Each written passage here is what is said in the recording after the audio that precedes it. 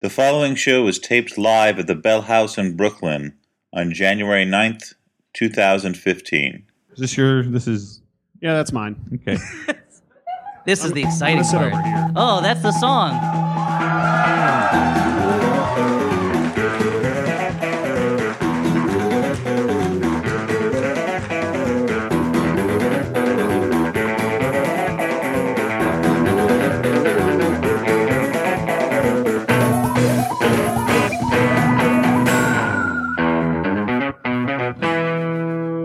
Thring. Hey, everyone, and welcome to the Flophouse. I'm Dan McCoy.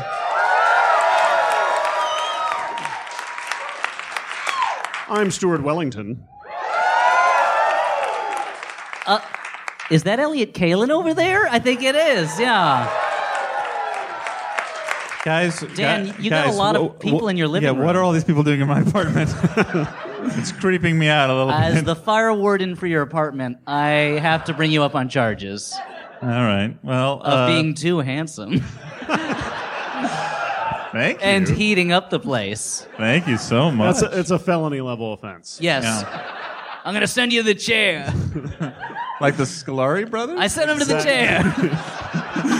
It's me, Judge What's-His-Name from Ghostbusters 2. Secret of the Ooze. Is that...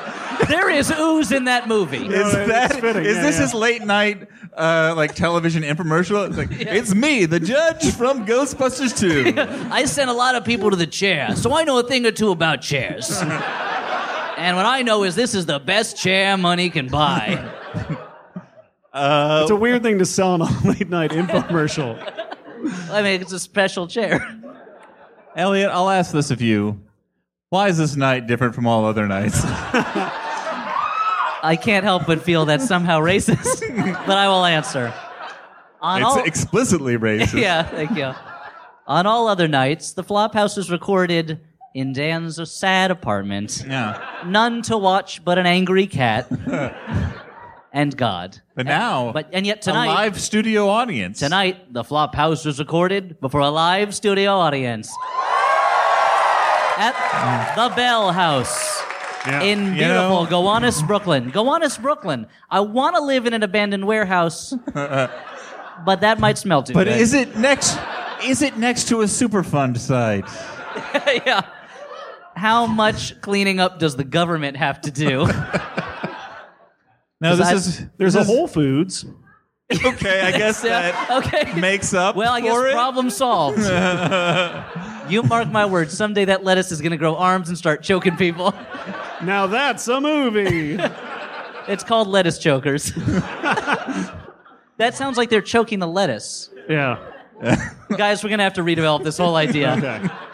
So, no, this is wonderful. It's a sellout crowd. Here- I'm not saying you're all sellouts, although some of you probably are. Probably. Yeah. And we're here as part of the New York City Podfest Podcast Festival Festcast. Yeah.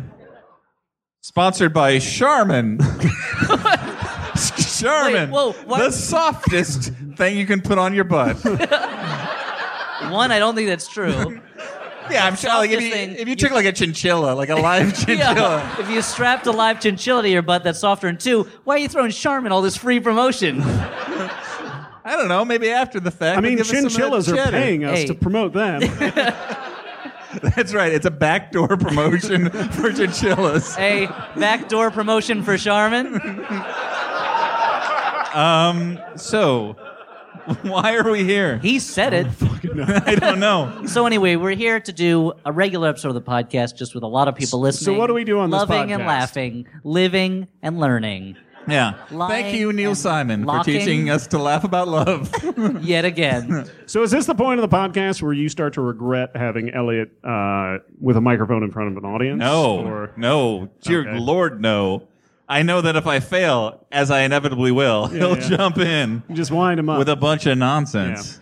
Nonsense is my specialty, which was also the name of my detective show. A lady walked in with gams that would not quit, and I said, teddy bear, a bookcase, rug. I'm not having a stroke. Like my nonsense is in sentences. Yeah. A dame walked in who had gams from here to hey there. She told me her story, and I told her another story. Not so much a story as a monologue that I made up as I went along. She left partway through, but I kept going. My receptionist, Thelma, was the only one who ever understood me.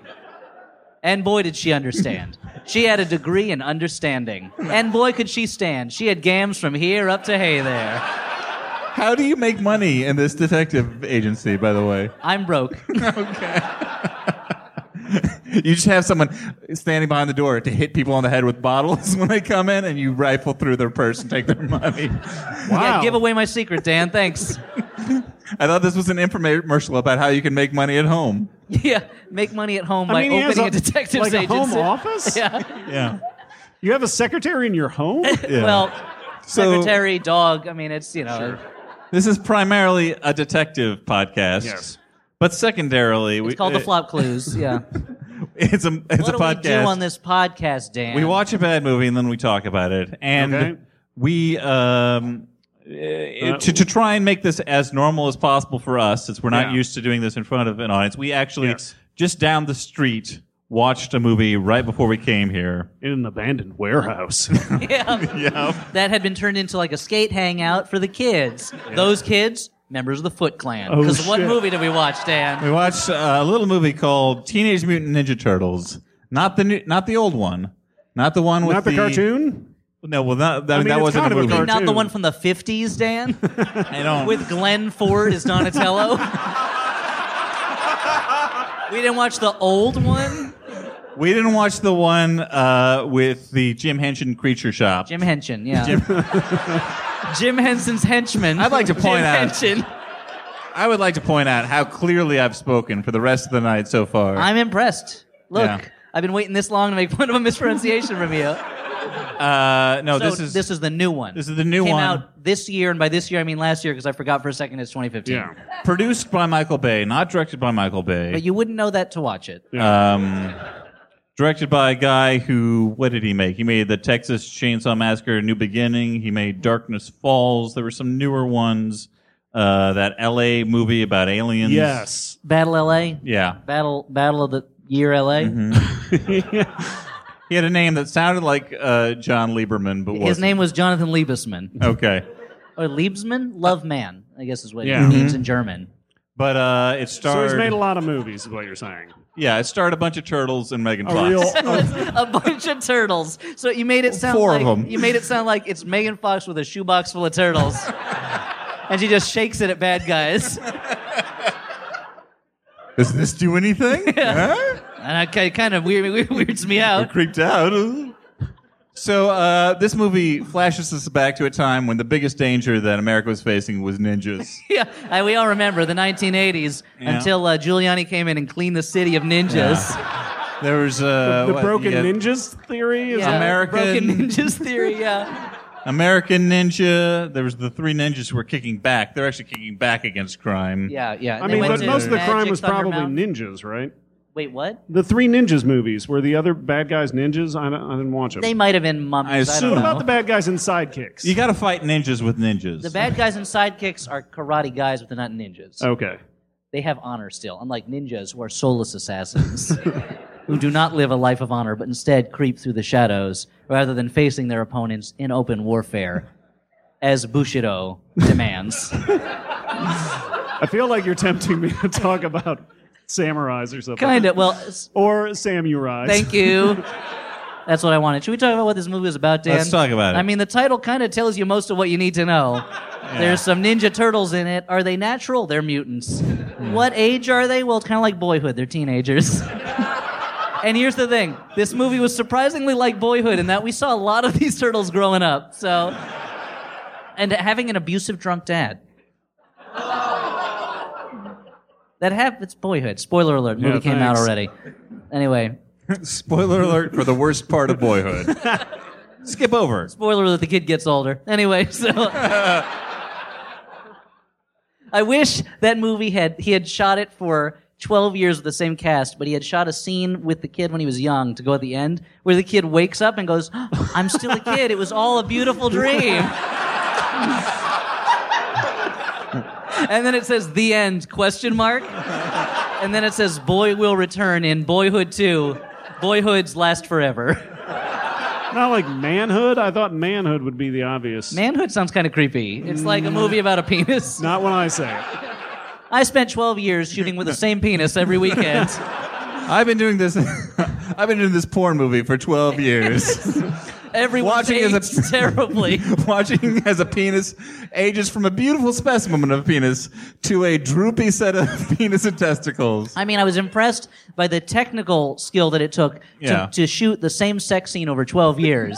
Yeah. So they aged naturally throughout the scene, but ultimately it was kind of a gimmick, you know? Yeah. So this movie was called Teenage Mutant Ninja Turtles. There were no sex scenes in it. No. Although Michelangelo really hit on Megan Fox a lot. A lot. And And at the end of the movie, she's kind of into it. she seems as into it as, let's say, Leah Thompson ever seems to be into Howard the Duck. Yeah. They take a wait bath minute. together, don't Yeah, they? they totally do it. Do She pulls out that duck condom No, he's asleep and at then the time. probably applies it and then has sex with him. She's asleep at the time. She looks through his wallet. Okay, She somebody pulls write a out the letter duck in. condom and she goes, "Oh, Somebody get George Howard." Lucas on the phone. We got a Howard the Duck question to ask. Or if you have a Ouija board, Steve Gerber. I mean, they But totally yes, as you they had were sex saying, in the comics. yeah. Well, as you were saying, in the movie, it seems to make more sense for her to have sex with Michelangelo, the Turtle Man, than Will Arnett, the human man who is also hitting on her. Now, let's explain what this movie is about. The movie opens with our favorite thing, a prologue that explains everything you're about to see in the movie.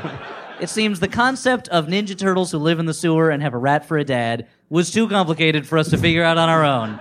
So there's a kind of Sin City animated section of Sukiyaki Django prologue where they explain that, basically. Yeah, it was Sukiyaki like an Western Django, I'm sorry. Icebox.com level of Flash animation being like, Ninja Turtles. Like an early Adult Swim type Yeah, level exactly. animation. But then we get into the meat of the story, the turtle meat, that is. Have I eaten turtle meat? Yes, delicious. Anyway, so not mutants though. Gross, but I kind of. Sure. Is that cannibalism? I don't know. By the way. Technically a different species. He can't mate with April O'Neil. Anyway, continuing. April O'Neil, Megan Fox. She works for Channel 6 News. And she is investigating the crime wave caused by the Foot Clan. Yeah. Now, even though they're a shadowy clan of ninjas, Everybody knows about them. everyone's heard about them. Everybody's like, oh, this wave of ninjas. They're all like, this Foot Clan is making too much crime. Yeah. Thanks de Blasio. And Just, that's what it is. When that socialist got into office, suddenly the old ninjas came back. Yeah. We got to start stopping and frisking these ninjas for nunchucks. I gotta say, if a ninja was walking down the street, that's kind of that's just cause for police missearch. Sure. He's probably got a. He's also probable a terrible cause. ninja at that point. Yeah, well, or he's so What good. he's probably doing is he's probably trying to direct the police's attention away from the ninjas creeping up on him. Yeah. Because let me tell you, a ninja who is confident enough to walk down the street in broad daylight is the best ninja in the world. Exactly. If you can see one ninja, there's like 100 more ninjas hidden. as any Frank Miller comic book has taught us, yeah. And all those ninjas are going to jump at you all at once while shooting arrows at you, none of which will hit you. Of course not. But here's the thing with ninjas. We're all aware of this. I'm not the first one to point it out. We all know ninjas. The strength of ninjas decreases with each added ninja. One ninja will kill you. 100 ninjas, pretty easy to fight. You can get away from them easy. Partly because they all wait their turn while each one fights you.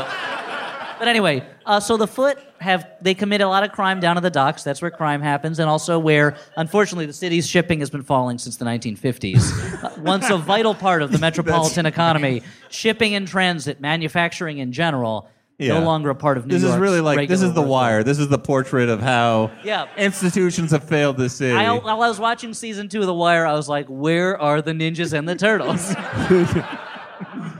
Enough of this corrupt union. Yeah. Get some Ninja Turtles in here. Get Amy Ryan to befriend 4 turtles. What if Amy Ryan had been April O'Neil? I would have loved this movie. That was So- more enthusiastic than I thought. So we're about 1 minute into the movie. So anyway, April O'Neil is obsessed with these crimes. She's trying to investigate them, but she's having trouble because she's like the goofy light story reporter at Channel 6 News. The only story we see her professionally cover involves some sort of Union Square area trampoline contest. Yeah, Maybe a lot of It might be trampolining. Madison Square. It might be Madison Square. The whole movie was shot in Quebec, so it doesn't really matter. She just jumps on a trampoline a lot, and I guess if your reporter was Megan Fox, you probably would send her out to cover the jumping on a trampoline story. Yeah, I mean, I guess, she's on the man show beat, I guess. And she, her cameraman is Will Arnett and I did not realize this until the last minute of the movie, Fenwick, the cameraman from the Ninja Turtles cartoon. So it makes me wonder, where's Irma? I don't know anything about the Ninja Turtles. And Baxter really. Stockman mentioned in the credits, where's he? And is he a single Mouser or Flyman? Yeah. There were no Leatherheads or Bebops. Not a single Mum-Ra? Was that a Ninja Turtles character? Probably, yeah. There were no Battletoads, nor were there any adolescent black belt radioactive hamsters. What about cowboys? No of Gargamels? Mesa? No cowboys of Moo Mesa or any other mesa, and biker mice, neither from Mars nor Terran. There were a lot of rip-offs of the Ninja Turtles. No, sure. Just take an animal, make them do human stuff, I'm give them a surprised thing. you haven't talked about the street sharks. Oh, that's true. There was Thank the Street you. Sharks. Yeah. Thank you. Is that all you had to say about them? No. Yeah, pretty much. I mean, No capital critters. capital No, critters. no, right? no, and no. What about the wuzzles? Fish. Were the wuzzles one of those? They were Could you not have either. sex with a wuzzle, Elliot? Well, the wuzzle is two species put together, so they're already breaking the So laws of probably. mating and New York. So that's anyway. April is obsessed with this ninja crime story. She's trying to cover it, and one night while wandering the Brooklyn, probably Gowanus area, she sees a bunch of ninjas stealing something from a shipping container, and an unseen vigilante starts throwing shipping containers around and just hurling them at these ninjas who haul tail out of that area. And like any good reporter, she uses her shitty phone to try and get To some take footage a blurry of it. picture. Yeah. To take a blurry picture of someone running away and Someone or something, Dan. yeah. Because it's a turtle man. Yeah. Anyway, she then goes to... Nobody believes her that the Foot Clan are being attacked by Well, vigilantes. specifically Whoopi Goldberg doesn't who plays her believe it. boss. And the whole movie, I'm She's like... not nobody, Elliot. She used to be a big star. I'm sorry. She played God in A Little Bit of Heaven. She was Guinan. Thank you. The whole time I kept being like, dude, you were partnered up as cops with a talking dinosaur. Do not... If anyone's going to believe this Ninja Turtle story, it is you, Whoopsie Goldberg. She put that all behind her, Elliot. I was about to say Whoopi Goldman, and I thought, what if Whoopi Goldman and William Goldman were married? And he was like, tonight, for movie night, why don't we watch Butch Cassidy? And she's like, why don't we watch Fletch? And they just would have their own movies that they wanted to show the other all the time. Whoopi Goldberg isn't in Fletch. Sure she is in my version of it. Anyway, I was thinking of Jumpin' Jack Flash. Okay, yeah. Or Jumpin' sure. Jack Fletch, the crossover. In which Whoopi Goldberg and Chevy Chase are in a Jumping Jacks competition. Only one can win and the other will die. So anyway, Megan Fox is also... Her dad was a scientist who worked at a company called TGRI with fellow scientist Eric Sachs, played, of course, by... William Fichtner? The man who Feichtner? screams, I'm the villain of the movie. Not since Max von Sydow appeared in the opening of Minority Report has it been so obvious who the villain is. Because when you cast a man whose face looks like a lizard man, great actor, Oh, yeah. face like a Great. lizard. Elevates everything he's in. Which is Olivates? mostly He adds olives to it? Villains. Yeah. He's big on the Mediterranean diet. So anyway, it's clear he's the villain. But anyway, Shredder, someone we haven't seen, we just see him in shadow at this point, in order to draw out the mysterious At vigilantes. this point, just a bald ninja man. Yeah, Right? who is very Who's called the bland. Shredder for some reason. That's the thing. He doesn't have any blades yet, but they call him the Shredder, and I have to assume it's because of his abs. Sure. That he has like a workout routine called the Shredder. It's like, Yeah. are you mad with your abs? Want a 6-pack, an 8-pack? Use the Shredder workout. Where is he from? Probably like Venice Beach. Oh, okay. In the movie, he's from Japan, but he's from that part of Japan where he sometimes speaks Japanese and sometimes English. Okay. And he at one point he says, tonight I dine on turtle soup, but he says it turtle soupu. So it's like, do not tell me that the Japanese words for turtle soup are turtle soup with a Japanese accent. Yeah, they don't have a word for soup in their language. How does Japan not have a native word for soup? If it was like videotape, okay, maybe. Turtles and soup, they have those. Their rivers are infested with turtle spirits with Infested. bowls of liquid on their head, and if they bow, the liquid comes out and you can escape. Kappas, thank you. Like the frats, Kappas. Anyway, so Shredder tries to draw out the Ninja Turtles by taking hostage a bunch of people at a subway station. Megan Fox is there, because why not? It's a movie. The Turtles show up, save the day, but then run away. Megan Fox chases them to a rooftop, takes a picture of them. Uh-oh. They try to intimidate her. Once again, she is left with... They delete the picture. She's left with no evidence, but we get a quick glance at the personalities of our four heroes. Stuart, what are their names? What are they like? Well, there's Michelangelo. He's a party dude. There's Raphael. He's cool, but rude. Sure. There's Donatello. He does machines. Yeah. And I think there's another boring one. I don't remember. You son of a bitch. You goddamn was his son name? of a bitch. McCoy the You Turtle? motherfucker. Yeah, like Blue Turtle, I think they call him. It's like... I think they Yeah. called him Boro. Boro, the lame guy. Anyway, Leonardo, he's the leader of the group. Yeah. So this is when we realize that they're not just awesome superheroes, they're also teenagers with cool personalities. And they act like teenagers. And I will say and one this thing. is a scene where the camera just starts spinning all over the place. It is like Yeah. they just taped that camera to a Roomba or a quadcopter. They got a Just let lazy it fly. Susan there, just spinning around, They just like strapped that thing to a cat's head, taped that cat to a bat, and just let it do its work. they saw the prom scene from Carrie, and they're like, "Oh, this is how movies are made. It's always Keep it it's spinning. just spinning. Keep It's it all spinning. spinning. Spin that movie. It felt like the opening of Irreversible. I had to look away so I didn't get motion sick. Wow. All right, that brought everybody down. Anyway, but they act like real teenagers, which is to say the Turtles are irritating. Let's cut to the chase. April O'Neil tries to convince Whoopsie Goldberg one more time that the Turtles are real. She is fired for her efforts, and at home she realizes that, hey, wait a minute. Her dad, when he was a scientist before he died in a mysterious lab fire, was working on some kind of serum he was injecting into four turtles as a little girl she used to feed pizza to, and named Leonardo, Michelangelo, Raphael, and Donatello. And there was also a rat, I think, in that lab. That's an incredible coincidence. It is an incredible coincidence, Stan, only in Hollywood. In real life, reporters are rarely directly related to the Ninja Turtles they cover. In fact, in many ways, it would be unethical of her to cover this story. She's simply too close to the subjects. So the Turtles track her down. They bring her down to the sewers. First she goes to Eric Sachs' estate, which is enormous. It is somehow a short drive from Autumn, New York, and yet in the snow-covered mountains. Yeah. And he lives in some kind of He lives in walled Tibet, compound. apparently. Yeah. It's a quick drive to Tibet, where, as we'll later find out, it is nothing but vertiginous cliffs. And plenty of room for truck chasing. But she talks to him. He is very evil, and he reveals that he grew up in Japan, the mixed-race son, I assume mixed-race son, of an American GI lost in Vietnam and some woman he never mentions anything about.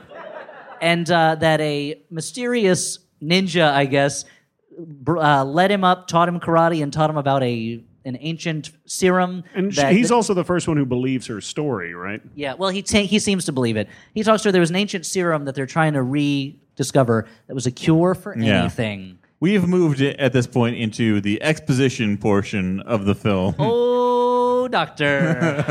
And I mean Dr. Exposition. But anyway, April O'Neil is captured by the Turtles. They take her to their sewer hideout, which, yes, does have some kind of skateboard track. Earlier, we've seen them be punished by Splinter for going out into public, and his tail is like a serpent on his butt that he can use to whip at people, much like a real rat uses their tail as a bullwhip. And his face looks oddly phallic. It's like if they saw Joe Camel and they were like, I guess that's penis-ish. Yeah. Can we dick that up about 79%? Now let's hang Can we make it look real moist? And Like let's real hang- moist. Let's hang a Really fucking wet. gross mustache Let's off it, hang some please. kind of like drippy Fu Manchu mustache on that. He can like whip it around and just like have just like goo fly off of it. Yeah. There's a scene where he is tempting Michelangelo with a slice of pizza that is horrifying. And April, who when confronted with this sight, there is no proper response but to vomit. She does not. She holds her lunch and she does, she says, oh, great, you're my turtles or whatever. Anyway, and they explain again. Hey, long time no see. What have you been up to? Even though it was explained already in the movie. Splinter explains that she freed them from the lab during the fire because I guess this little girl was running around a lab on fire. Nobody knew about it. And freed them by setting them on a sewer grate. That's when the mutagen kicked in, the special serum, and made them man-animals. And Splinter, looking for something to use to discipline the turtles who are, not a joke, busy dancing to Holla Back Girl. No, but better yet, no, it's not just that he wants to discipline them. He's worried that they love teenage stuff, but he knows they will never be accepted by the world out there. Yeah. So he needs to teach them a way to protect themselves. And He's so worried about he them. finds a book on ninjutsu, teaches himself how to be a ninja super master. slim. And it's like a fucking little magazine. It's like a brochure. As a ninja pamphlet. It looks like the book that it's like, learn to be a ninja, we'll teach you how. Send away for our free introductory book. And then they start making you pay a lot for the book about being invisible or breathing underwater and stuff like that. But it's enough in the book to teach him how to be a ninja. He teaches them. They do great. And the Foot Clan attacks their underwater sewer base. I don't remember how. I don't think you've mentioned the fact that so in the time that April has been a little girl to now, which is I don't know, maybe 15 years, maybe. She is, she's just a young woman, but he is ancient. He is an ancient rat man. They must have been experimenting on like a 75-year-old rat. Because in that amount of time, he's gone from a rat to an old man. The turtles have aged in real time, and I have to say the stuff I liked the best in it actually was seeing the young turtles. But there's one adorable scene where just all the baby turtles are just swaddled on a counter, and Splinter's just kind of patting each of them on the head. As you do to a baby, because the head is the part that's best able to take a hard pat. Especially on a fucking turtle. Yeah. So you liked it as a Bildungsroman about these young turtles finding their way in the world. It's the real sorrows of young turtle, yeah. A coming of age tale. Yeah, it was a regular turtlehood, boyhood, etc. Anyway, Shredder and the ninjas arrive.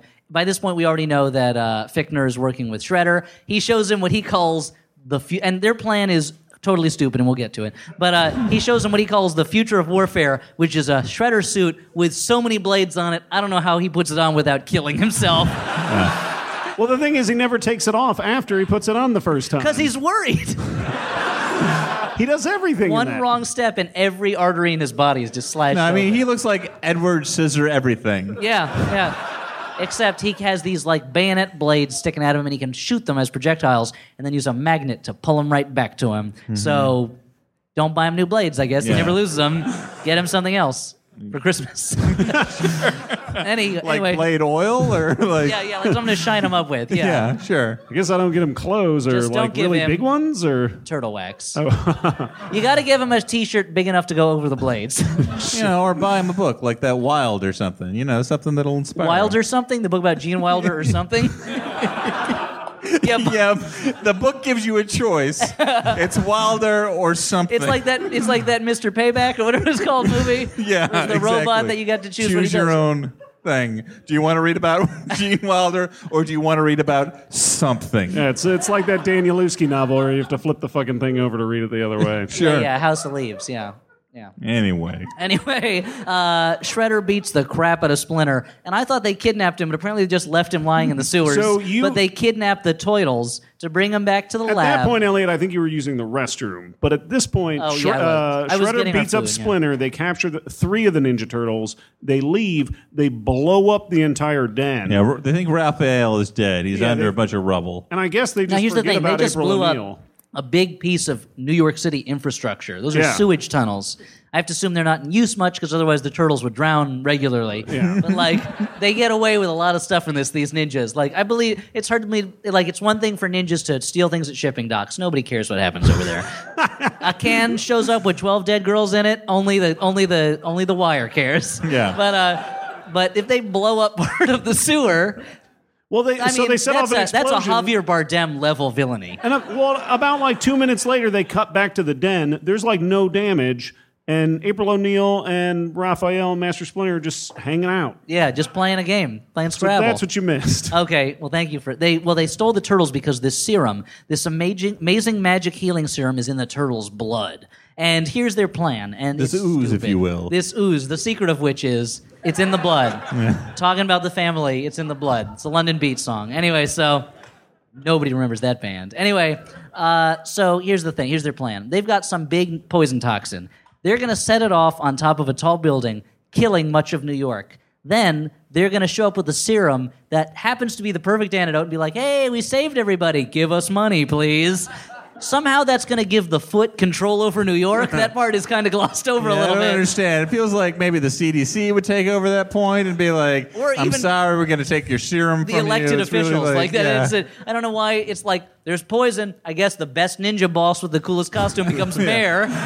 Here's your money, sir. It's in the city charter. I guess when Peter Stuyvesant founded the town, he put this in. It's an old New Amsterdam law. It says right here, in case of emergency, ye old bestest supersuit is officially ye's mayor. I don't know why it's written in crappy old English if it's a Dutch law. But someone faking old English. That's what I was doing, yep. Anyway, the plan's brilliant. So what's the Foot Clan going to get out of this? They're going to be in charge of New York? They're going to be in charge of New York. I don't know, like health insurance? Sachs is going to get a lot of money. Sense. Because Sachs, of course, the villain is Jewish. Thanks, Hollywood. But anyway, we don't even see the turtles celebrating Hanukkah to balance it out with a positive portrayal of a Jewish person. Sure. Anyway, so the turtles are getting their blood sucked out of them. And Raphael, April, and Will Arnett have to crash through the gates of the Sachs estate because, of course, his secret hideout is his house. And... Yeah. Again, in Iceland, like this is like he's like a Friesmeister or something. Yeah. He is a Friesmeister. Yeah. Is that just the German Mr. Freeze? Yeah. They changed it to Mr. Freeze when they came to Ellis Island from the old country. Yeah. Your name's Mr. Freeze. No, ich bin Johann Friesmeister. Yeah, no, all right, Mr. Freeze. You're John Mr. Freeze. There you go. Keep moving along. Welcome to America. Here's your starter kit. One little American, a flag, a bald eagle feather, piece of American cheese, and a DVD copy of American History X. Welcome to our country. Vote for Boss Tweed. Thanks. My name is Shredder. No, your name is Sam Jones now. Enjoy it. I'm a Ninja Turtle. You're a factory worker now, bud. But I'm only a teenager. It's that's the olden the way we days. like it Yeah, here. the working age is 7, so that's not an excuse. Don't go to school. We don't have any. Ralph, April, and the other guy are able to save the turtles by injecting them with a big canister of adrenaline that just happens to be standing nearby and is already hooked up to the machine. Just for fun, though. Shredder is fighting Raphael, and where Shredder had a fight on his hands with Splinter, here he easily bests the cocky, sarcastic Raphael, who is less sarcastic than a jerk throughout most of the movie. He's doing like a Christian Bale Batman kind of thing, more so. Yeah, he's yelling to McG all the time. What? McG! Shredder's in my life, McG! I like you're describing it as he's yelling to McG. That's what Christian Bale was doing. He's yelling to someone on a different movie. Yeah. McG, what are you doing? Directing not this movie that way. Yeah. Stop making Torque 2. Wait, did he make Torque 1? Is that what he's doing? He did not make Torque, no. Fastlane? That doesn't mean he can't make Torque 2. Sure. There's no law against that. You're right. It's not like Johnny Torque has dibs on the sequel. That's right. There is nothing in the rule book that says nothing that says a McG can't direct Torque 2. I'll allow it. Yeah, you're right. Anyway, Shredder and Sachs go to release the poison because, of course, the poison that will kill all of New York has to be released by Shredder personally, with Shredder standing right under the canister and Sachs a couple floors down. On top of a tall building out in the open where everyone can see. Yeah. And Shredder has not taken off his super suit. No, which I would think would get in the way of using a fucking laptop. No, you have to imagine him sitting in a helicopter wearing that, just bumping into everybody, slashing their face up and everything. Sweaty, so sweaty inside that thing. Oh yeah, it recycles that sweat into blade oil. It's very shiny, so it reflects a lot of light and heat. Yeah, but it's metal, so it also takes it in. Yeah, but it's that new metal. All right. Anyway, that doesn't get people hot. Germany? Or? Yeah, it's grindcore, death, sure. All right. Death horror, and there's some rap elements to it. Okay. They go to the building, and like every movie ever made in action movies in Hollywood, they're on a roof, and they've got to stop a bad guy from releasing a thing.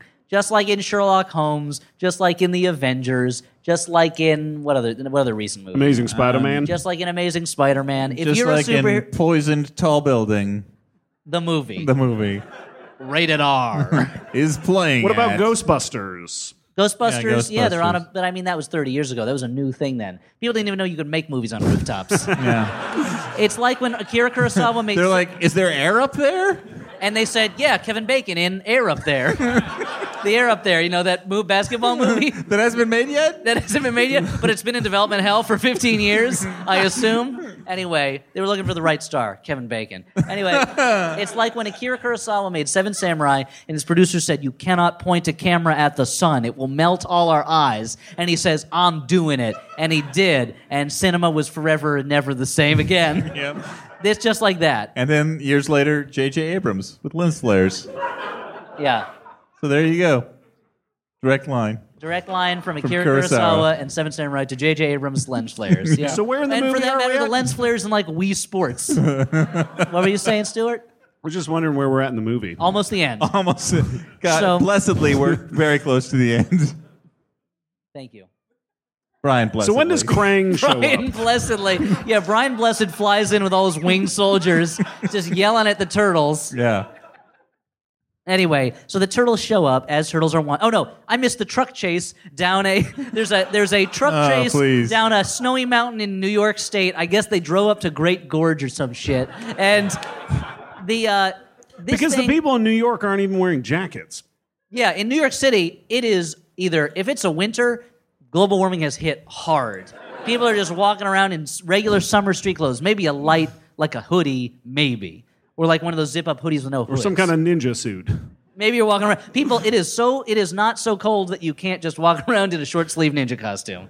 But they have this truck battle where they're jumping from trucks and trucks are crashing into Sliding trucks. under trucks. Sledding on their backs, sliding under trucks, sliding around trucks. And there's so many points in this where you are just watching polygons flying around on a screen. And if you're under the age of 19, you cannot even see it. You cannot decode what is happening before your eyes. Especially if you're like us watching it, digital streaming. So there's a lot of on pixels. It might as well just be pixels flying at your face. Anti-aliased, it is heavily aliased.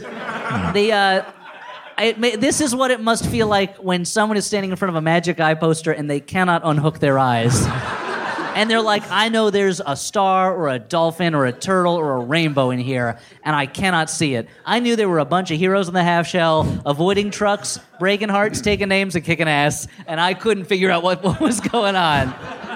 And a problem with this movie is that everything moves so fast and the turtles are so animated that it's hard to follow them even when they're just talking, and their voices kind of don't sound like they're coming out of their bodies. So it took me a long time to be like, oh, the turtles are like making jokes right now. Like I didn't even realize I was having trouble following the dialogue at times. Yeah, and that's the point that you should be excited about the movie, not the points where people are just doing exposition all day long. Yeah, all day long in the hot sun. And they I guess. They also don't have particularly distinctive voices. Like they neither. Johnny Knoxville's not a I would distinctive say they're a voice, little Dan. distinctive. But Johnny Knoxville does Leonardo. Leonardo is Boring Johnny voice. Knoxville. You got Tony Shalhoub as Splinter, but otherwise, Well, there's a they nerdy- neither went the way Well, of Donatello is nerdy. Michelangelo is a party dude. Raphael is brusque. I get their person. No, but that personas comes through in their correct. voices. I'm just like they neither went the direction of like getting famous people to do it or the direction Or of getting the of real getting turtle voices to get it. The ones on the cartoon show. Of getting if it's good enough for Kaneda, it's good genuine enough for voice Ninja actors. Turtles. Like they could have gotten genuine voice actors who are good at doing voice Like stuff. Drew Barrymore. And, Hey, it's me. I'm Michelangelo. There you go. like Stuart. Cowabunga, pizza time. Stuart, if you were doing all the Yowzers. voices. So that's your Michelangelo. What's your Donatello? It's me. I'm Donatello. I'm a nerd. Okay, what's your Raphael? Hey, it's me, Dan McCoy. Oh, wait. No, I said Raphael. I gotta say, Not your Leonardo. Michelangelo sounds an awful lot like my Seabiscuit. Hey, it's me, your old pal Seabiscuit. Gotta go. I'm the most popular horse there ever was. That would be that one horse that Caligula made a senator. He was I mean, he was very unpopular. No. He won those people over. Rome loved him by the end of it. But he did sound like Seabiscuit. I'm a senator now. Whoa. More oats for me. That's what I vote for. My owner. Gotta go. Yeah. I don't know why he always has to go somewhere. That's the thing about this. He's a very busy horse. Busy. Here are the voices I would have done. He's glad hoofing everybody. It's me, Leonardo. Hey, pizza pie. Raphael. It's me, Raphael. Oh. Donatello. Hey, guys, me, Donatello. And, of course, Michelangelo. Well, it's me, Michelangelo. Someone's going to jail, old man, and it's not going to be me. Perfect stuff. Madeline, I want you to wear your hair up. The lady wants a gray suit with a rectangle neck cut. The Ninja Turtle certainly knows what he wants. I don't want to wear it, Michelangelo, but if that's the way you want me to do it, Michelangelo, I'll dress that way. Ninja Turtles got really psychosexual all of a sudden. Judy, it can't matter to you. It can't matter to you how you dress. Do it for me. Do it for me, Judy. All right, Michelangelo. This is a really great Bad Impressions podcast that we did. I'm just saying. I thought your Seabiscuit was great. Thanks. Yes, they really captured what Seabiscuit sounded like. I'm just trying to... So anyway, how did this Merry movie end? Christmas, you wonderful old sewer. That's Michelangelo. So what happens in what happens in this movie? It's about turtles or something? So they finally show up. They beat Shredder. They fight him for a while. They manage to defeat him by using a trick they used to play as kids where they would hit buckets around by jumping on each other's backs. And they stop him from releasing all the poison. I don't even know what happens to Sax. He just kind of disappears. He gets knocked out, and that's it. And then what? It's like Final Fight. He just turns into meat and they eat him? Or was that Double Dragon? I don't remember. Might have been both. Shredder falls to his It's like death. Gauntlet. They eat him and they go, yum. Yeah. And the turtles disappear before anyone sees them, even though they were right there in front of everybody. But I guess everybody was like, there's a bunch of monster ninjas over there walking around and talking and bantering and making pop culture references. And there's like a suit of armor that I think might have a dead guy in it right here. Let me stare at this suit of armor and let those living turtle men aren't that interesting. They're probably all staring at their smartphones, Elliot. Yeah, that's true. They're all living through their picture lenses and not paying attention to reality. Anyway, they all meet up later. The turtles show up in their turtle van because we got to get some more toys to sell in here. And Michelangelo accidentally blows up Will Arnett's car with a missile. And Michelangelo makes one last creepy sexual bid at April and then plays Happy Together by the Turtles on his stereo. And the end. And luckily that song is cut short so that we can hear a new theme song. Like a rap song about turtle power or something. Or shredding the shells. Shell shocks. You're gonna get shell shocked. Raphael, he's the leader of the group. That's not actually true, but the old rap said that. Yeah. So and then I sat through the whole credits waiting for the moment when Shredder shows back up again because he's still alive. Nothing but that damn Paramount Mountain just laughing at me for sitting through all those damn CGI credits. So we should wrap this up quick. Yeah, because we're running very long. We're running long. We're at a venue that. So let's so dawdle. Yeah. Let's. Our final judgments. Was this a good bad movie, a bad movie, or a movie you kind of liked? Stuart, what do you got to say? I'll probably say bad. It's short. It's not even that short. Yeah. Okay. Great. But perfect. So Will Arnett makes a play, like he makes a try for it. So the scenes he's in, Will Arnett's a pro. He's going to put his all into it, even when it's not a good movie. And all the scenes with the Ninja Turtles are way too hyper when they're like sliding around down those fucking sewers. Yeah, I don't know what's going on. It's making me sick. They slide around the sewers the way like Tarzan and Disney designed? Tarzan slides around trees. Is that like the fucking Sonic the Hedgehog loops? Like what's going on? Yeah. There's rings they're collecting and practically. Yeah, I'm Splinter is basically old Tails. Yeah. I'm going to give this a marginal good bad just because it reminds me of bad movies of my youth. Like, Teenage Mutant Ninja Turtles are a nostalgia property, and in a way, this movie is a nostalgia property in that it reminded me of something like Howard the Duck or something. There was a certain point when we were watching it that you started getting quiet and not making fun of the movie as much. And then you just started singing... They're the world's most fearsome fighting team. Just under your breath. Yeah. And I think you shouted turtle power when they kicked Shredder off that building. Yeah.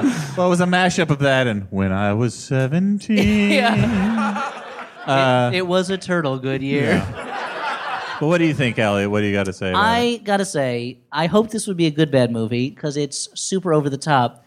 I think it was really a bad movie, but if you watch it with a bunch of people who are going to make fun of it, maybe it's a good bad movie. I don't know. It wasn't too grim, which I liked. So 3 for 3. I don't think that was what we came to. Best movie of the year, best picture. Right. Give that one all the Oscars ever. Sorry, Wings. the first best picture Oscar. That's sorry, Gigi. No sorry, Oscars Wings, for you. and also Sunshine, because there were 2 best pictures back then. Nobody counts Sunshine's best picture. It had a special poetic, whatever, like best artistic. That's the word one was special poetic whatever. I think it was best artsy fartsy. What's it called? Yeah. So, in lieu of letters from listeners, as we said before, we're going to do some Q&A with the audience. There's a mic. It's going to be a tough song to sing. In the audience. Or is it Q&A? Q&A. We're Qing some A's and A-ing some Q's. Questions from you, and you, and you, and you, to you, and you, and me. The answers are here. The questions are there. Everywhere. We all have our hair. Still, we'll lose it someday. Question us and you'll get an A for answer and for effort. 2 things that you can get an A in for. Calling out around the Bell House. Are you ready to ask some questions? Right, the Flophouse is here, and answers are here for questions at the Bell House. Questions there for Stuart and for Dan McCoy. There'll be people asking and people tasking, wearing masking tape on their face for some reason. We've got people lined up. It's the season of the Witch Halloween 3. Questions and answers. Let's do it up. Just start asking your question. Yeah, just started. Part 2. That's my strategy. Just start talking. We all have questions. Oh, thank you. Anyone? I'll be selling my album out of the trunk of my car after the show. We won't have time for all the questions, unfortunately, but we'll have time for some. So, yeah. All right. And please, as with Flophouse Standard, tell us your name but not your last name. All right. Dylan, last name withheld. Thank you. Hey, Dylan. Very professionally done. Thank you, Dylan. Okay. So my friends and I have a tradition where we watch a bad movie, drink heavily, and then we finger paint our feelings about it. So I would wonder if you guys could give us some suggestions on movies that would make particularly vivid pictures. Keeping in mind, Stuart, we have watched Castle Freak and Head of the Family. Sounds like there's a third part of that trilogy that you're missing. Well, someone removed it from YouTube, as you said. I won't lie. I did think that you were going to say finger bang your feelings about it. Why would you ever think that? I don't know. I just think about things a lot. Well, I mean, I'm going to throw Tango and Cash out there just because it's fun. We did. Oh, you just did Tango and Cash, then Cobra. You got shut down. Here's something that will create shutdown. vivid and horrifying finger pictures. The Garbage Pail Kids movie. I think they did that one too, huh? Well, I think they can teach us more than we could teach them at this point. Yeah, radio's teaching us. I'd say, Wow. So you're insulting them. They're the radio in this part. At best, they're Radio Raheem, who gets killed. Anyway, yes, Stuart? Okay, can I go? Okay. Until I interrupt you again. I would probably say Jim Cotta. Oh, that's a good one. Jim Cotta's a solid. Yeah. Solid. You might get some artful karate-style finger painting. Yeah, sure. Next question. Hello, I'm Seth, last name withheld. Hey, Seth. Hey, Seth. So I was born in the year of 1992. Meaning, Thanks for making us feel old, dude. meaning I was... You know what I was doing in 1992? Waiting a year for Jurassic Park. I was born too late for the 80s cartoon, and then I was too old when the reboot cartoon happened. So You're that lost generation that never got to experience Ninja Turtles. yeah, I guess my question is what was or is the appeal of the Ninja Turtles as a nostalgia? Wow, I've got to say, We were talking about this a lot because I think you had the strongest tie with the Ninja Turtles. when I was a kid, I think you wrote the Turtlepedia on the internet. I didn't, but Which I would has have. nothing to do with actual turtles. I feel like if somebody had a real turtle problem and they're like, I'll look up turtle Wikipedia, and they find Turtlepedia and they're like, this is all about cartoons. They're like, I What's guess going I'll on? put My pizza, turtle's dying. I'll put pizza around the house to draw out these pesky turtles. Here's the thing. When I was a kid, I was all about the Ninja Turtles. Like, I was all over them. I wasn't yet old enough to really get into, I think, Marvel Comics. I felt they were like a little too violent for me at the time. Nerd. Ever since I saw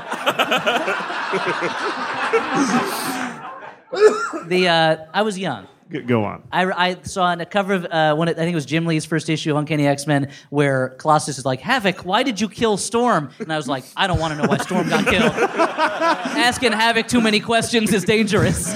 Is Storm a person?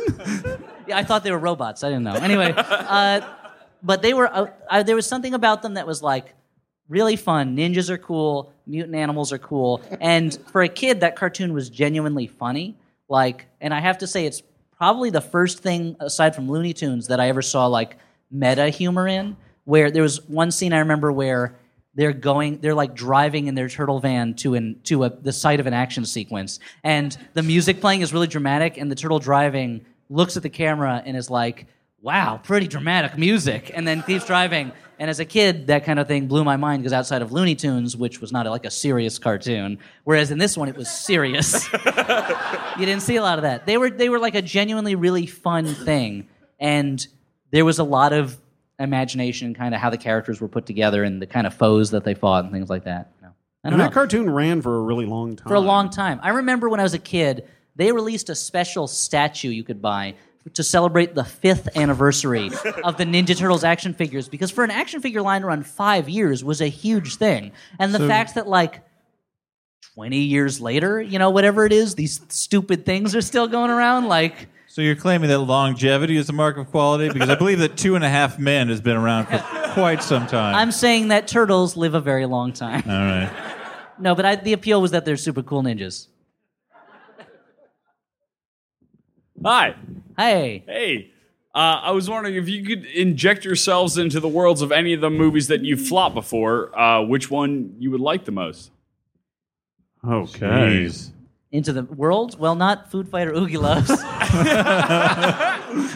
Too many eldritch horrors. What do you think, Elliot? What would you guys say? Not 10,000 BC. Not 10,000 BC. This is the easy part. Not After Earth. No. I mean, there's a lot of joy to be found in Bratz, but I feel like there's a weird creepiness if I was in that world that I don't think wanna... you would be arrested. Yeah. Oh, boy, that's tough. Is it weird that the first thing that popped into my head was Little Bit of Heaven? Well, I mean, that's I'm like, basically they're in Nolans, they're dude. in Nolans, They're really everyone's sweet. okay. You get to hang out. You could just hire Peter Dinklage to hang out with you for a couple hours. The Dink, yeah. Jesus, I don't know. They're all terrible places to live. I'm going to say Mr. Megorium's Wonder Emporium. Yeah. Worst case scenario, you and Natalie Portman are going to go jump on some mattresses at a mattress store. And that sounds like a fun way to spend an afternoon. Yeah, no, I'll steal that. The Wonder Emporium. Why is it creepier when Dan says it? Next question. All right. Ethan, last name withheld. I actually Hawk. have... Yes. Ladies and gentlemen, Ethan Hawke, everybody. Ethan Hawke, everybody. Star of... oh, no, I was going to say Chill Factor, but that was Skeet Ulrich. Sorry. I actually have two questions. Make them quick. Ninja Turtle 1, movie 1. Ninja Turtle 1, what was your favorite Ninja Turtle as a child? Donatello. Michelangelo. Donatello. It was Leonardo, Dan. No. Mine was Leo, so I'd sympathize. No, but it Blue was was my Donatello. favorite color, and that mattered to me when I was 5. Well, that's the thing. I always wish Donatello was blue instead of purple. But Right, now the I know best purple color. is a regal color. Do you wish he had a better weapon? Because a bow staff is pretty lame. It's pretty lame, but he can also make bombs and guns and That's things the like that. other Yeah. thing. Two katanas is like way better than any of the other ones. I mean, it's kind of against the rules. You'd have a katana and a short sword, right? Yeah, for the die show. Yeah. See, I feel like having two katanas is kind of unfair. Like, you just got two big swords. I like the fact that you got Donatello. He can fucking beat you up with just a big stick. There is a part in the movie where Splinter is talking about their past, and he goes, I gave them weapons. And he gives to Leonardo, he goes, the katana, the leader of the swords, and then does not name the other weapons. No. It's like the end of Gilligan's Island. It's like, and the rest. There's a box of other shit in the corner. You guys pick stuff out. All right. So what's your second question? Second question. What is the one thing a movie can do that will just turn you against it instantly? Like, you can be watching it and you can be like, oh, this is a good bad movie, and then it does something you're like, no, fuck this. Bad movie right now. I'm gonna jump in. Anytime a movie begins with like a fucking prophecy. Yeah. Like, my grandma always spoke of the day the ninjas would rise up and take over the robot overlords. Then we know it's going to be bad. Yeah, it's going to be hard. Yeah, I think that's pretty. Yeah, that's right off the pretty bat. much it.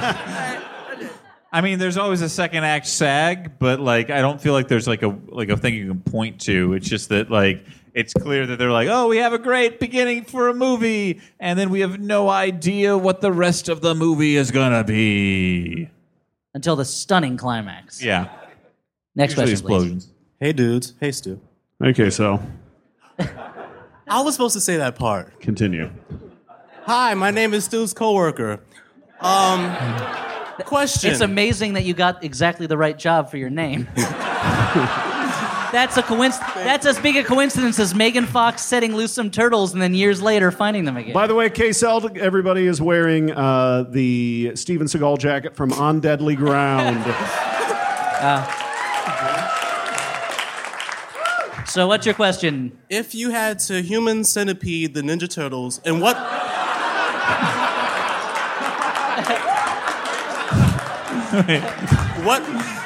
what order would they be in? What, Raphael in the front so he can make a lot of quips, right? So wait, is there going to be four of them? Well, that's the thing. You can't put Donatello in front because he'll think of a way out unless he's getting poop shoved in his face all the time. I'll tell you one thing. You do not want Michelangelo in front because he's only eating pizza. Yeah. Leonardo somewhere in the middle. Who cares what happens to him? And is Splinter involved? I don't know. I mean, who's feeding him the pizza? Oh, Splinter's doing it? That's terrible. Next question, please. We can't think about this anymore. Thank you.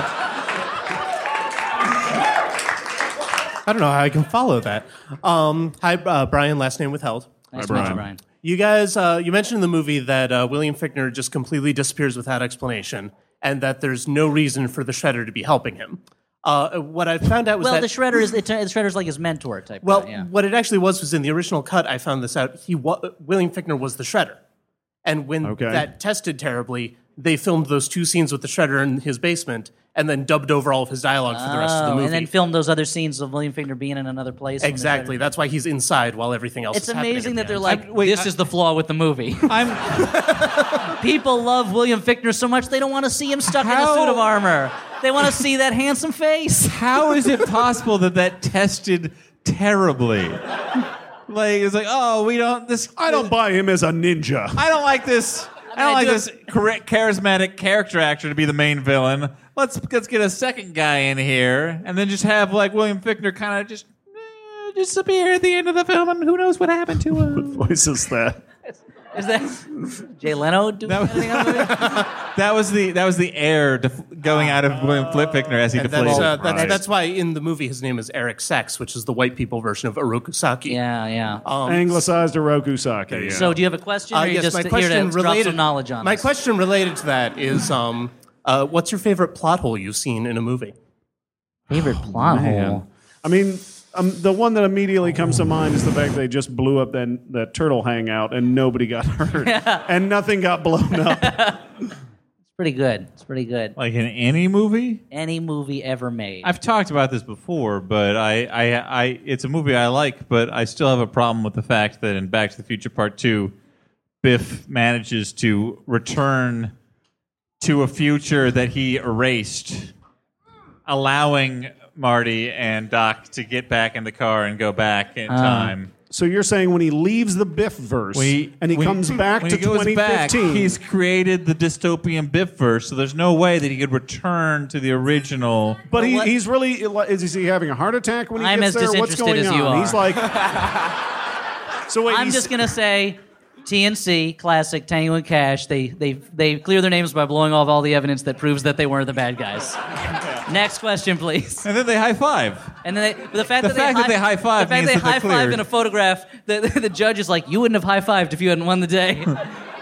Tango and Cash, you're back on the force. Yes, please. Hi guys, I'm Ian. Thank you. I had a really specific plot point question about this movie. I wanted to get your opinion on it. Shredder becomes a father to Sax when Sax is like a little boy. He's like a mentor figure, yeah. Yeah, he said he was like a father to him. I assume he's at least 20 years older than him. So then when Sax is like 50 in this movie, are we watching the Turtles like beating up a 75-year-old man? We are watching the Turtles getting their asses kicked by a 75-year-old man. But I mean, you stick anybody in that Shredder suit, it could be the late William Hickey, and he's just like, just like killing them, you know? Yeah, yeah. Larry Bud Melman inside there. Yeah, put Calvin DeForest in there, and it's, you know. I mean, put a kid in there, and he's going to beat him up. Yeah. They tried that, didn't test well. Originally, Shredder was going to be a baby in a man's suit. Sure. Sorry, your question, please. Hi, Jared, last name withheld. Hi, Jared. I'll meet you, Jared. Stuart. Okay. In Stuart's special segment that no one who is listening will know about, there were multiple tabs open. One of them was for a site I won't name. The other was for horror boobs. Yeah. Just want to know how'd that work out? How?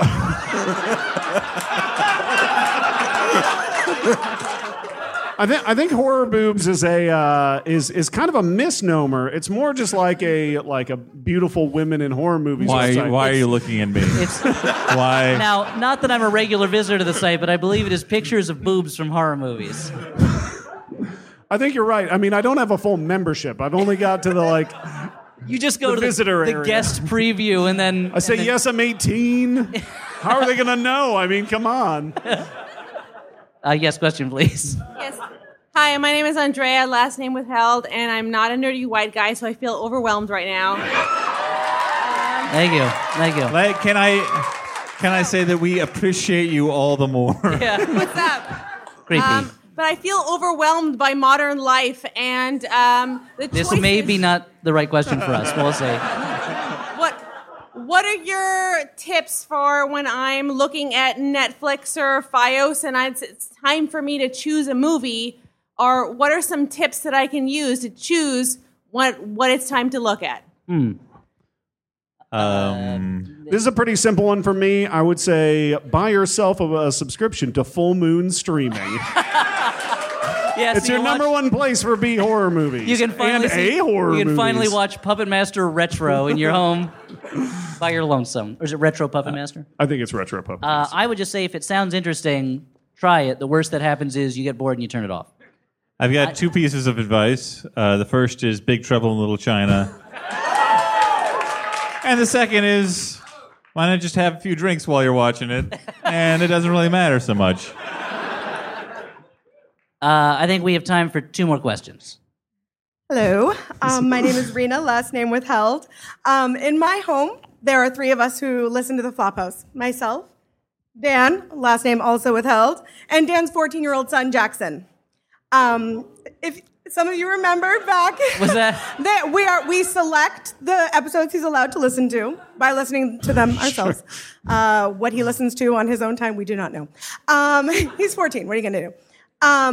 Stuart, if you recall, back in November, I sent you a message requesting that you send Jackson a happy birthday shout out. Oh, yeah. And you did. And many of you on the Facebook Flophouse page responded accordingly with pictures of yourself at the age of 14 or somewhere thereabouts, to which I have to tell you that he was insanely excited. Great. As a thank you, he sent you guys this. Oh, that's so sweet. It's somewhat selfish. It's not a gift. What? Who? He has asked that you sign it. Sure. And it's just to describe it. It says Elliot, Dan, and Stu. Elliot, that's a chicken leg. Oh, I could tell. Yeah. It's like a chicken leg bat signal, and I would immediately go wherever that was being projected from. Right. And Dan has a remote control. A flash signal. Yeah. And then what's this for Stu? Well, that's the house cat. Oh, yeah. Superman. The house cat. Popular character of the Flophouse. Popular character. Jackson has been working on this for the last couple of weeks, so it's a That's big beautiful. deal. Well, if you stick around, we'll sign this as soon as we're done. Have a pen. Okay, great. And then we'll hand it back to you. Thanks, guys. So, but- Dan, if you'd like to choose one last person. Yes. One last person. We've got for one last question. the gentleman. There's a gentleman with a giant foam finger out in the audience. All right. If he could. Oh man.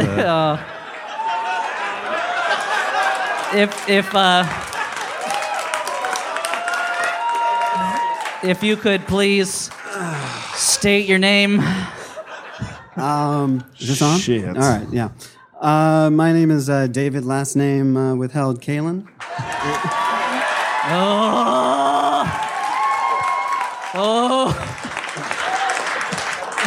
For the listeners at home. Did Mom tell you I was going to be here? Is that how you found out? No. David, last name withheld Kalen. For the listeners at home, wearing a hockey jersey. He's wearing a Devils jersey and a New York. What is that?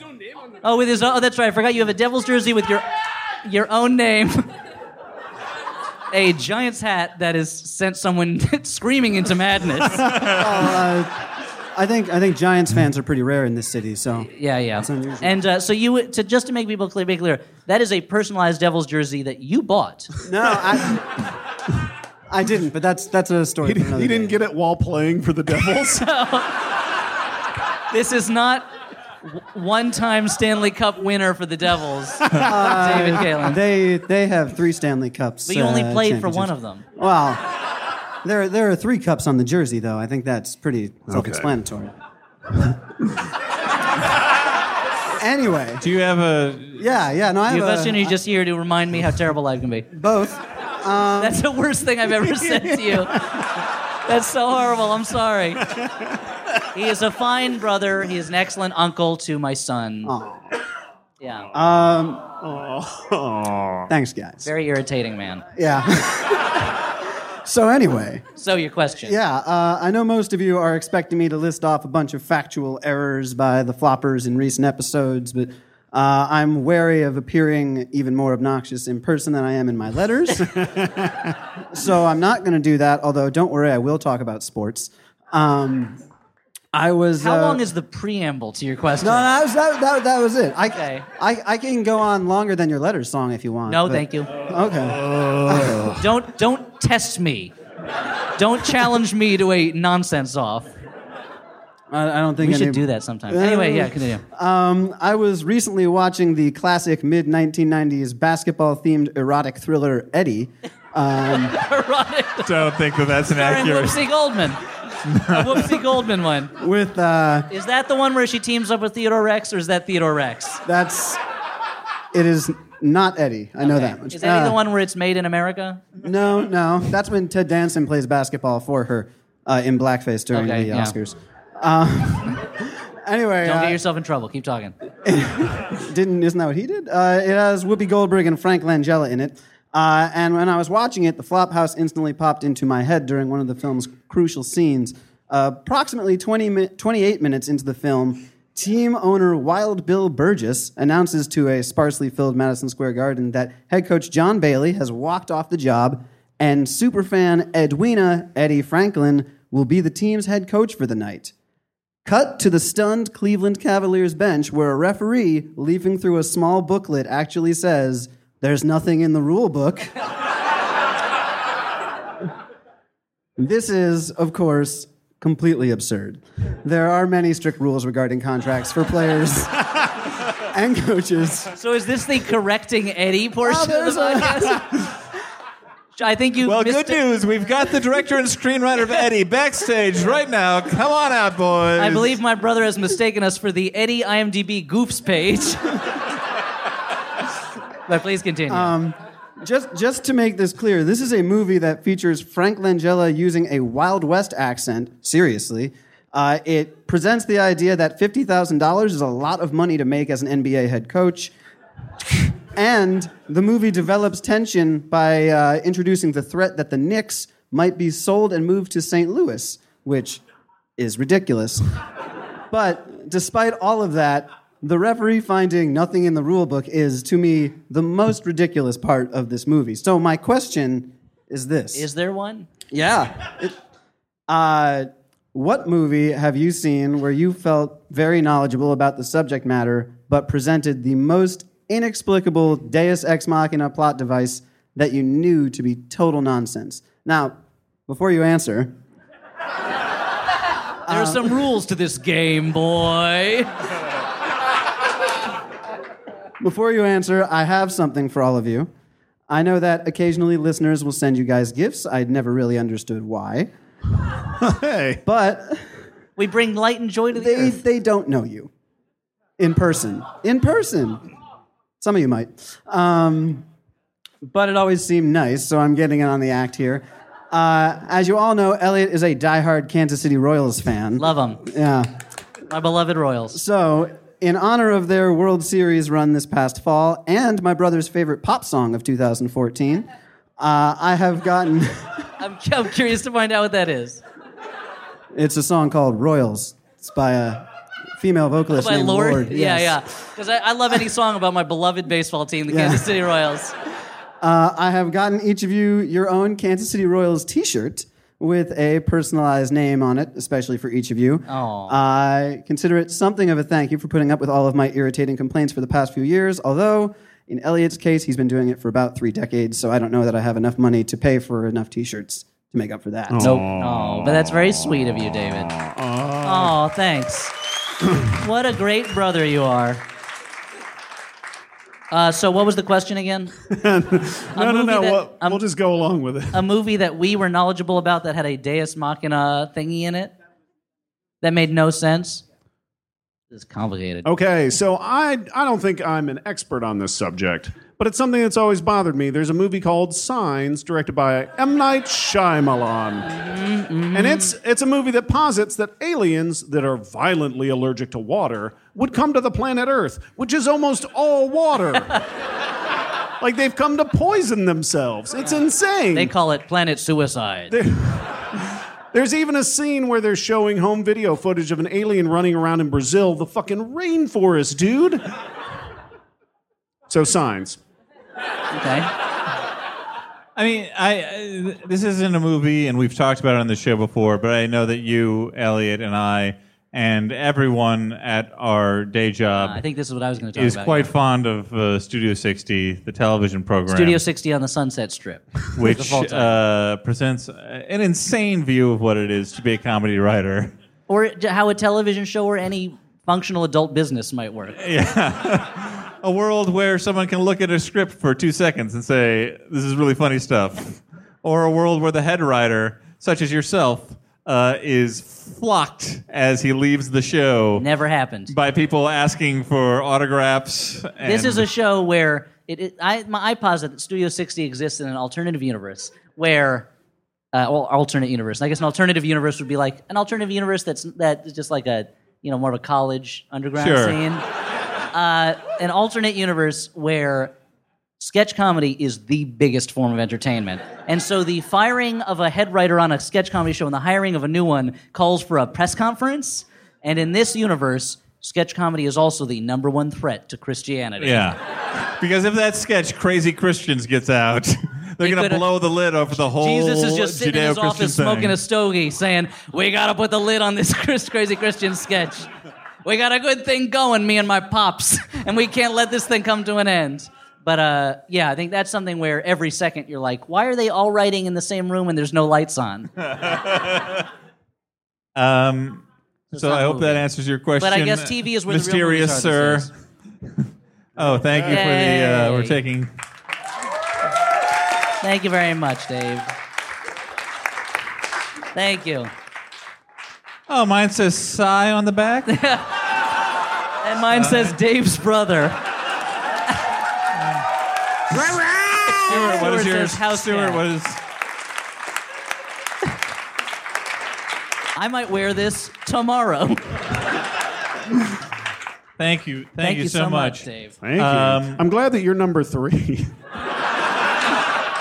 We have gone past our allotted time, so I'm assuming we should probably wrap it up. I'm getting the yes nod from offstage. So rather than we'll skip recommendations. yeah, this time. I mean, if you really need to know what the fuck recommendations we have, I think I already made one, us. dudes. Collar us outside of the show and be like, tell me what to watch. But in lieu of that, yeah, let's thanks just for say, telling them to do that, Dan. Let's just say good night. Tell me what to watch, damn it. Shove us up against a wall. I've got a specific set of skills. Tell me what to watch. So we'll leave you. So here's the recommendation. Maybe don't watch a movie this weekend. Go out and do something nice. Hey, here's a recommendation. Choose life. Be good to each other. Huh? Be nice. Love each other. So be nice. For the like in Roadhouse. For the Flophouse, I've been Dan McCoy. Did we just turn into Kurt Vonnegut? I think we did. Yeah, so it goes. If you've been Dan McCoy, then Yeah. I've been Stuart Wellington. And putting the math together, carry the one, add an awesome, I believe I am Elliot Kalin. And that would mean this is the Flophouse. Good night, everyone. Thank you very much for coming out. Thank you. Thank you.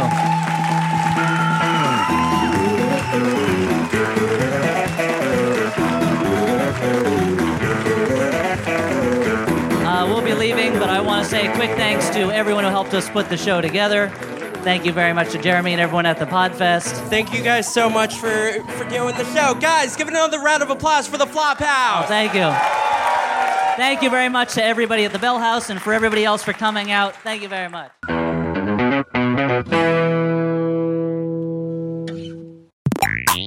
Hey, this is Pop Rocket. We're your source for all pop culture information.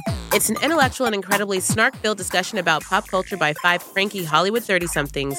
No name-calling, no rudeness, just straight talk and a lot of role play. I'm only 30-something for another year. Me too. And I don't tell anybody I'm 30-something. Pop Rocket comes out every week from MaximumFun.org. Hi, I'm Julie Sabatier. I host and produce a show called Destination DIY. It's all about people doing interesting things, and we're really excited to be bringing it to Maximum Fun. When you hear DIY, you might think of knitting or building a birdhouse, but we're really more interested in people doing stuff like hacking the healthcare system, creating their own currencies, building their own spacesuit, that kind of thing.